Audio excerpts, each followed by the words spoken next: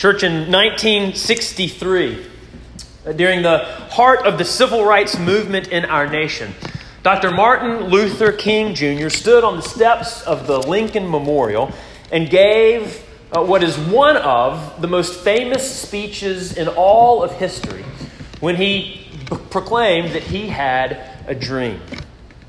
In that speech, in which Dr. King so passionately and eloquently spoke, he raised a question that was asked by many to the devotees of the civil rights movement: when will you be satisfied? To which Dr. King responded, we can never be satisfied. As long as the Negro is the victim of unspeakable horrors of police brutality, we can never be satisfied as long as our bodies, heavy with fatigue of travel, cannot gain lodging in the motels of the highways and the hotels of the cities. We cannot be satisfied as long as the Negro's basic mobility is from a smaller ghetto to a larger one. We can never be satisfied as long as our children are stripped of their selfhood and robbed of their dignity by signs stating "for whites only." We cannot be satisfied so long as the Negro in Mississippi cannot vote and the Negro in New York believes he has nothing for which to vote. No, no, Dr. King said. We are not satisfied, and we will not be satisfied until justice rolls down like water and righteousness like a mighty stream. It was a powerful and moving moment and a powerful and moving speech. And in that quote, what Dr. King ultimately says to those who are questioning, when will you be satisfied? What is enough? The way he ultimately responds is that he will be satisfied when the vision of the prophet Amos comes to pass. When justice rolls down like water and righteousness like a mighty stream to all people, that then he will be satisfied, but not before then. So let me ask you a question. Are you that unsettled and that unsatisfied by the social inequities that you witness in your life? Or are you relatively unbothered with the clear and apparent inequalities and disparities that exist between people of different races and different classes in our world today? In a world where injustices and disparities remain so prevalent among so many different people, not only in our nation, but in our own neighborhoods, in this very neighborhood where we gather to worship every Sunday, would that this passion and this discontentment with the injustices suffered by any person be so alive in our hearts today. In order that we might understand the scope of this problem of injustice, and in order that we might become more motivated by the negative consequences that these issues have on all of our lives, I want to turn our attention today to the prophet Amos. Because what this prophet proclaimed thousands of years ago regarding these very issues remain relevant to our lives today. And so if you have a Bible with you, I invite you to open it to the book of Amos as we consider together the major message of this minor prophet. In the book of Amos, we are given what I believe is the answer to the frankly stupid argument that the church has been having with itself for the past 100 years concerning the priority of gospel proclamation over and against the work of social justice. For more than a century, this has been going on. Mainline denominations have increasingly been drifting away from gospel truth and from biblical orthodoxy, and have shifted their focus onto doing good and loving people and serving the poor as the primary purpose of the church. In response, the evangelical churches have rightly recognized the mistakes of leaving behind the gospel proclamation and the orthodox faith as is given to us in the scriptures for the work of social justice. But they've taken that recognition of a mistake and turned it into a fear that any kind of engagement with social action must be a sign of gospel drift. And so too often the evangelical church has swung the pendulum to the far other extreme, focusing only on proclaiming the good news of Jesus and often turning a blind eye and a hard heart towards the injustices of our world.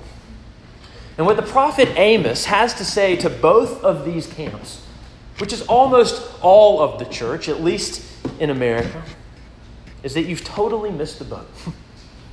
Your actions do not please God, and you need to change your ways. I want you to look with me at how this plays out in the book of Amos. For what we see in the first 2 chapters of Amos is God speaking a word of judgment against really all of his creation. In chapter 1 and the first part of chapter 2, he's speaking a word of judgment against the nations of the world. And then in the beginning of the second half of chapter 2, at verse 4 and then really at verse 6, he begins speaking a word of judgment against his own people, Judah and Israel. And what's fascinating to notice is that what God has against all of these nations is basically the exact same thing. It deals with their mistreatment of other people. He says in verse 3 that he's going to punish Damascus because they threshed Gilead. He says in verse 6 that he's going to punish Gaza because they carried into exile a whole people. He says in verse 9 that he's going to punish Tyre because they delivered a whole people up to Edom. He says in verse 11 that he's going to punish Edom because he pursued his brother with the sword. He says in verse 13 that he's going to punish the Ammonites because they have ripped open pregnant women in Gilead in order to enlarge their border. He says in chapter 2, verse 1, that he's going to punish Moab because they burned to lime the bones of the king of Edom. And then interestingly, as God gets to his own people, Judah and Israel, beginning in chapter 2, verse 4, he changes his focus slightly from the condemnation of specific acts against other people to a condemnation for rejecting the law of the Lord. Now, as he fleshes that out in verse 6 and following, it is still because of injustices towards other people, enslaving the righteous and trampling on the poor, etc. But with his own people, those violations are sourced and rooted in the breaking of his covenant law, which he had given to them. God points to the transgression of the law that had been given rather than to the act itself. Now, theologically, this is actually very significant. Because what it shows us is that whether the people had the law of God or not, whether they knew the ways of the Lord or not, they were still responsible to follow his ways. And if they didn't, when they didn't, they were guilty of sin and deserving of judgment. And this is the argument that Paul ultimately makes in Romans chapter 2, when he says that there is no excuse and that everyone is guilty before God. That all who sinned without the law would perish without the law. And that those who sinned under the law would be judged by the law. That's exactly what's happening here in Amos. And Paul's point is that whether you have heard God's law or not, you are still responsible for how you live your life. Because the work of the law is written on human hearts, to which our conscience bears witness. He's saying that we all know right from wrong. That we all have a moral compass in our inner being that God expects for us to follow. It may not be all of God's law, but it's certainly the basics of it. And this ultimately leaves all of humanity without excuse. Both God's people and those who aren't God's people. We are all guilty before him. In this case, what he's accusing everyone of is their mistreatment of other people. This is summed up powerfully in chapter 1, verse 9, when the Lord says that they did not remember the covenant of brotherhood. It's a reminder that we all share a common humanity with one another. And having been created by God, we all are to treat each other as such, with all of the dignity and the respect and the care that an image bearer of God deserves. We are to love our neighbors as ourselves. Yet they had failed to do so. And that both grieves and angers God greatly. In Israel, this played itself out particularly with the rich abusing and neglecting the poor. Amos calls the wealthy out on this issue in a variety of ways. He said that they used heartless means to become rich, that they had become wealthy by stealing from the oppressed, chapter 3, verse 9, and that some of their treasure had come from violence and robbery, chapter 3, verse 10. He said that they trampled on the needy and brought the poor of the land to an end, chapter 8, verse 4. Amos accuses the Israelites of being ruthless in their business dealings. In chapter 8, verse 5, he shows that they dealt deceitfully with false balances. They used uneven scales to cheat people. In chapter 8, verse 6, he says that they sold the poor as slaves for silver. They would do anything for money. He also accuses them of being corrupt in their judicial dealings. In chapter 5, verse 7, we read that they turned justice into bitterness and cast down the righteous. In chapter 5, verse 12, we hear that their judges were corrupt, that they took bribes, and that they turned away the needy. And in the end, they lavished their riches, which they had largely gained through ill-gotten means, all upon themselves. In chapter 3, verse 15, God calls attention to those who had both a summer and a winter house, and to others who built houses of ivory and grape houses. In chapter 5, verse 11, he points to those who trampled on the poor in order to be able to build houses hewn of stone. In chapter 6, verse 1, he calls a woe on those who were at ease in Zion, who feel secure, who lie on beds of ivory and stretch themselves on couches, who eat lambs from their flocks, who sing idle songs, and who drink wine from bowls. But do not grieve over the ruin of Joseph. These accusations occur again and again and again throughout the book. They are so clear and so consistent throughout Amos's message that a 19th century Bible scholar named Thomas Nelson said that the book of Amos stands as an eloquent witness against those who subordinate human need and dignity in the pursuit of wealth and pleasure. Though God had blessed his people greatly in order that they might be a blessing to others, Amos chapter 3, and though he had warned them clearly in order that they might return to the Lord, Amos chapter 4, still the people of God did not listen. They did not remember the covenant of brotherhood. They failed to love their neighbor as themselves.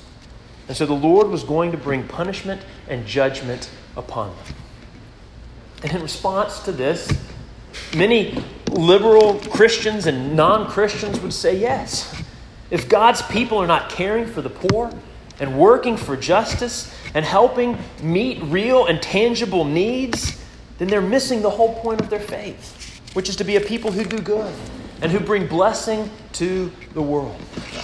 And that's true, but it's not entirely true. Because while God does condemn his people for failing to care for their brothers and their sisters who were in need, he also condemns them for another evil that had permeated their midst, that of lifeless and polluted religion.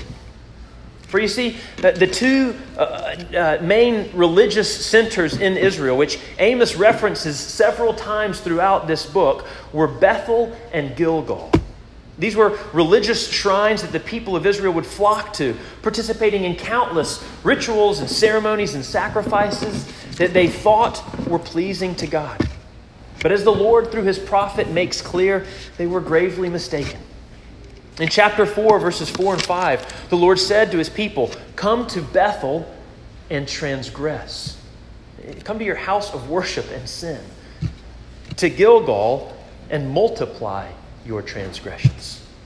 He said, bring your sacrifices every morning, your tithes every 3 days. Offer a sacrifice of thanksgiving and proclaim free will offerings. Publish them. Make them known for others to see, Amos says. For this is what you love to do. For you see, the people thought that by going through their religious rituals, they were worshiping God. But what Amos said is that their worship had become their sinning. By doing their acts of worship, they were actually adding to their sin and their guilt. It wasn't bringing them closer to God, it was moving them further away from Him. And so they thought that they were doing right by their worship, but the Lord had a very different verdict. And in chapter 5, verse 21 to 23, He says that I despise your feasts. I take no delight in your solemn assemblies. Even though you offer me burnt offerings and grain offerings, I will not accept them. The peace offerings from your fatted animals, I will not look upon them. Take away from me the noise of your songs. To the melody of your harps, I will not listen.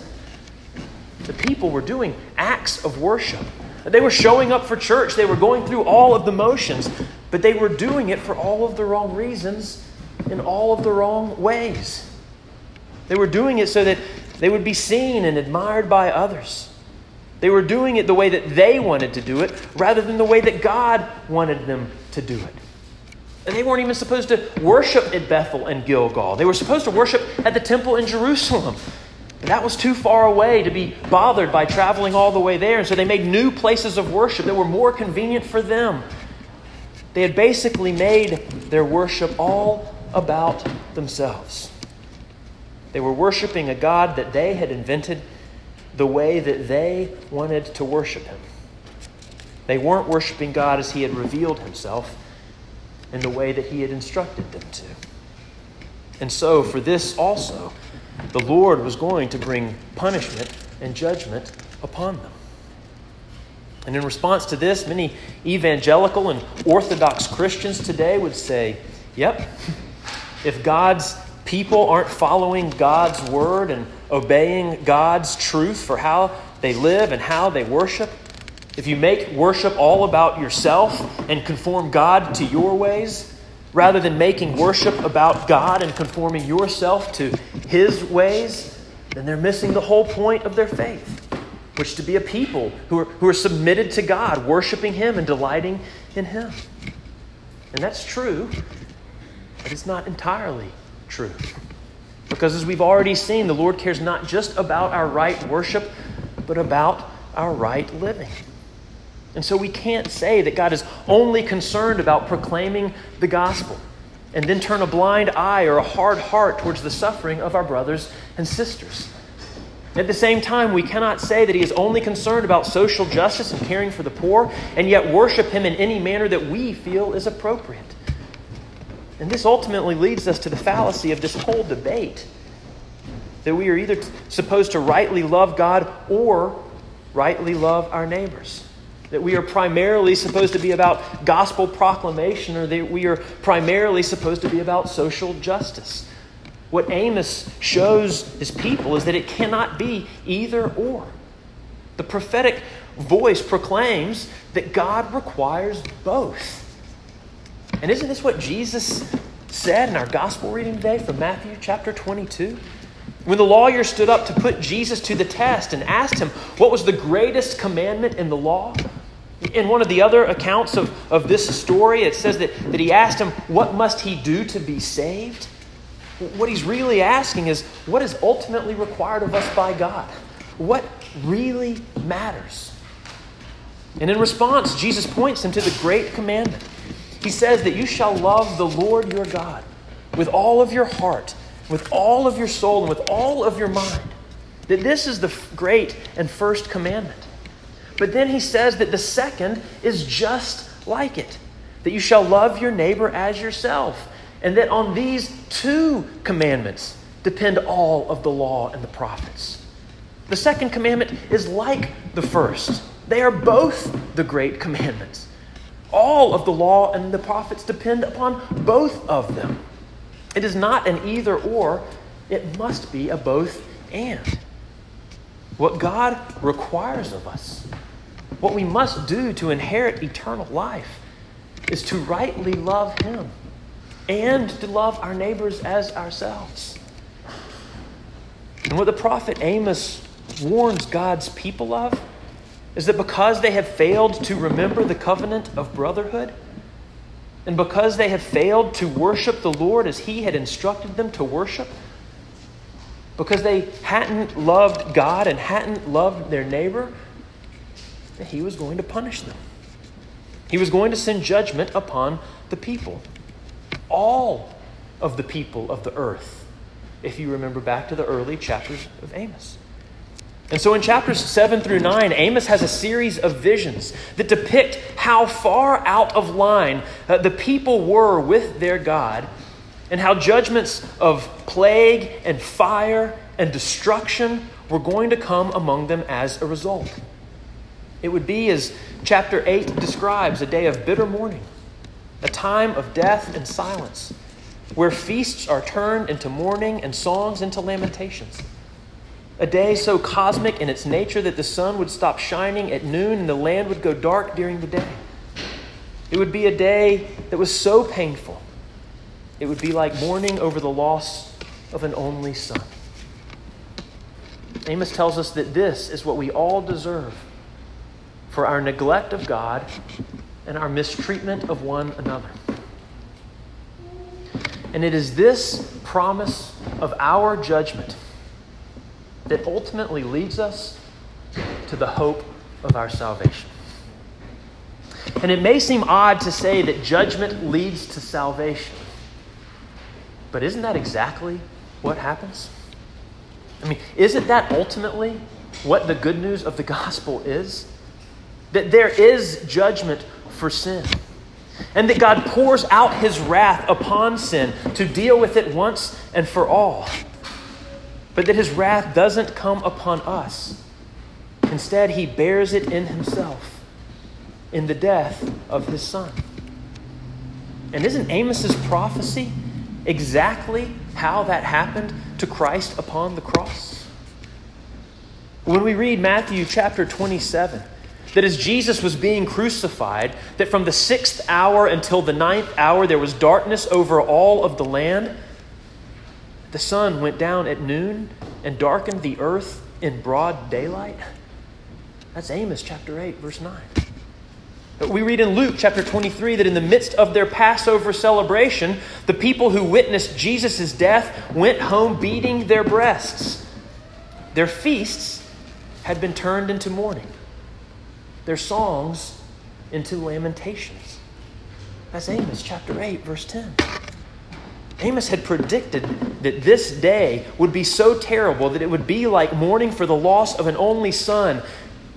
And yet it was not we who mourned the loss of a son, but God Himself. In His death upon the cross, Jesus bore all of the punishment and judgment that Amos had predicted in our place. He took the plague of sin upon Himself. He faced the fires of hell so that we would not have to. His body was destroyed so that we would not be. Church, this is the good news of the gospel. And it is proclaimed in advance from the lips of almost every prophet that we've heard from and that we will hear from. That we are guilty of sin and deserving of judgment. But God in His grace takes our judgment upon Himself. He deals with our guilt and He offers us His forgiveness. In His life and in His death, Jesus did what we were never able to do. He loved God with all of Himself. And He loved us as Himself. He followed God's ways, even when He didn't want to. Ultimately submitting in the garden, saying, "Not my will, but yours be done." And He loved His neighbors as Himself. In fact, He loved His neighbors more than He loved Himself. Jesus didn't protect His own life in order that He might protect ours. He loved us more than He loved Himself. And in the place of judgment and death that we deserve, He gives to us a freedom and forgiveness and a life that we could never have without Him. And all that we need to do to receive this, Amos says, is to seek the Lord and live, to return to him and find the life that he offers. The book of Amos ends with a glimpse of that promised life. At the end of chapter 9, after the punishments and judgments have been dealt with, the Lord declares that he will restore the fortunes of his people. They will rebuild ruined cities, replant ruined fields, and never be uprooted again. It's an image of complete and unending abundance and satisfaction and fulfillment that will come from the hand of the Lord. And is available to all. Not just for God's people, but for the remnant of all of the nations who are to face God's judgment. From all who will call on God's name and be called by God's name. Church, this is what we want for our lives. This is what we want for all lives. The flourishing that God intended for all of those that he created. And a huge part of the way that we and others will experience this flourishing in our world is if we will heed the message of the prophet Amos. In his day, Dr. King would not be satisfied until the vision of Amos came to pass, until justice rolled down like the waters, and righteousness, right living, right relationship flowed like a mighty, ever-flowing stream to all people. May we be unsatisfied until that happens also. Church, let us love the Lord our God with all of our hearts and with all of our minds and with all of our strength. And let us love our neighbors as ourselves for God's glory and for everyone's good. Amen.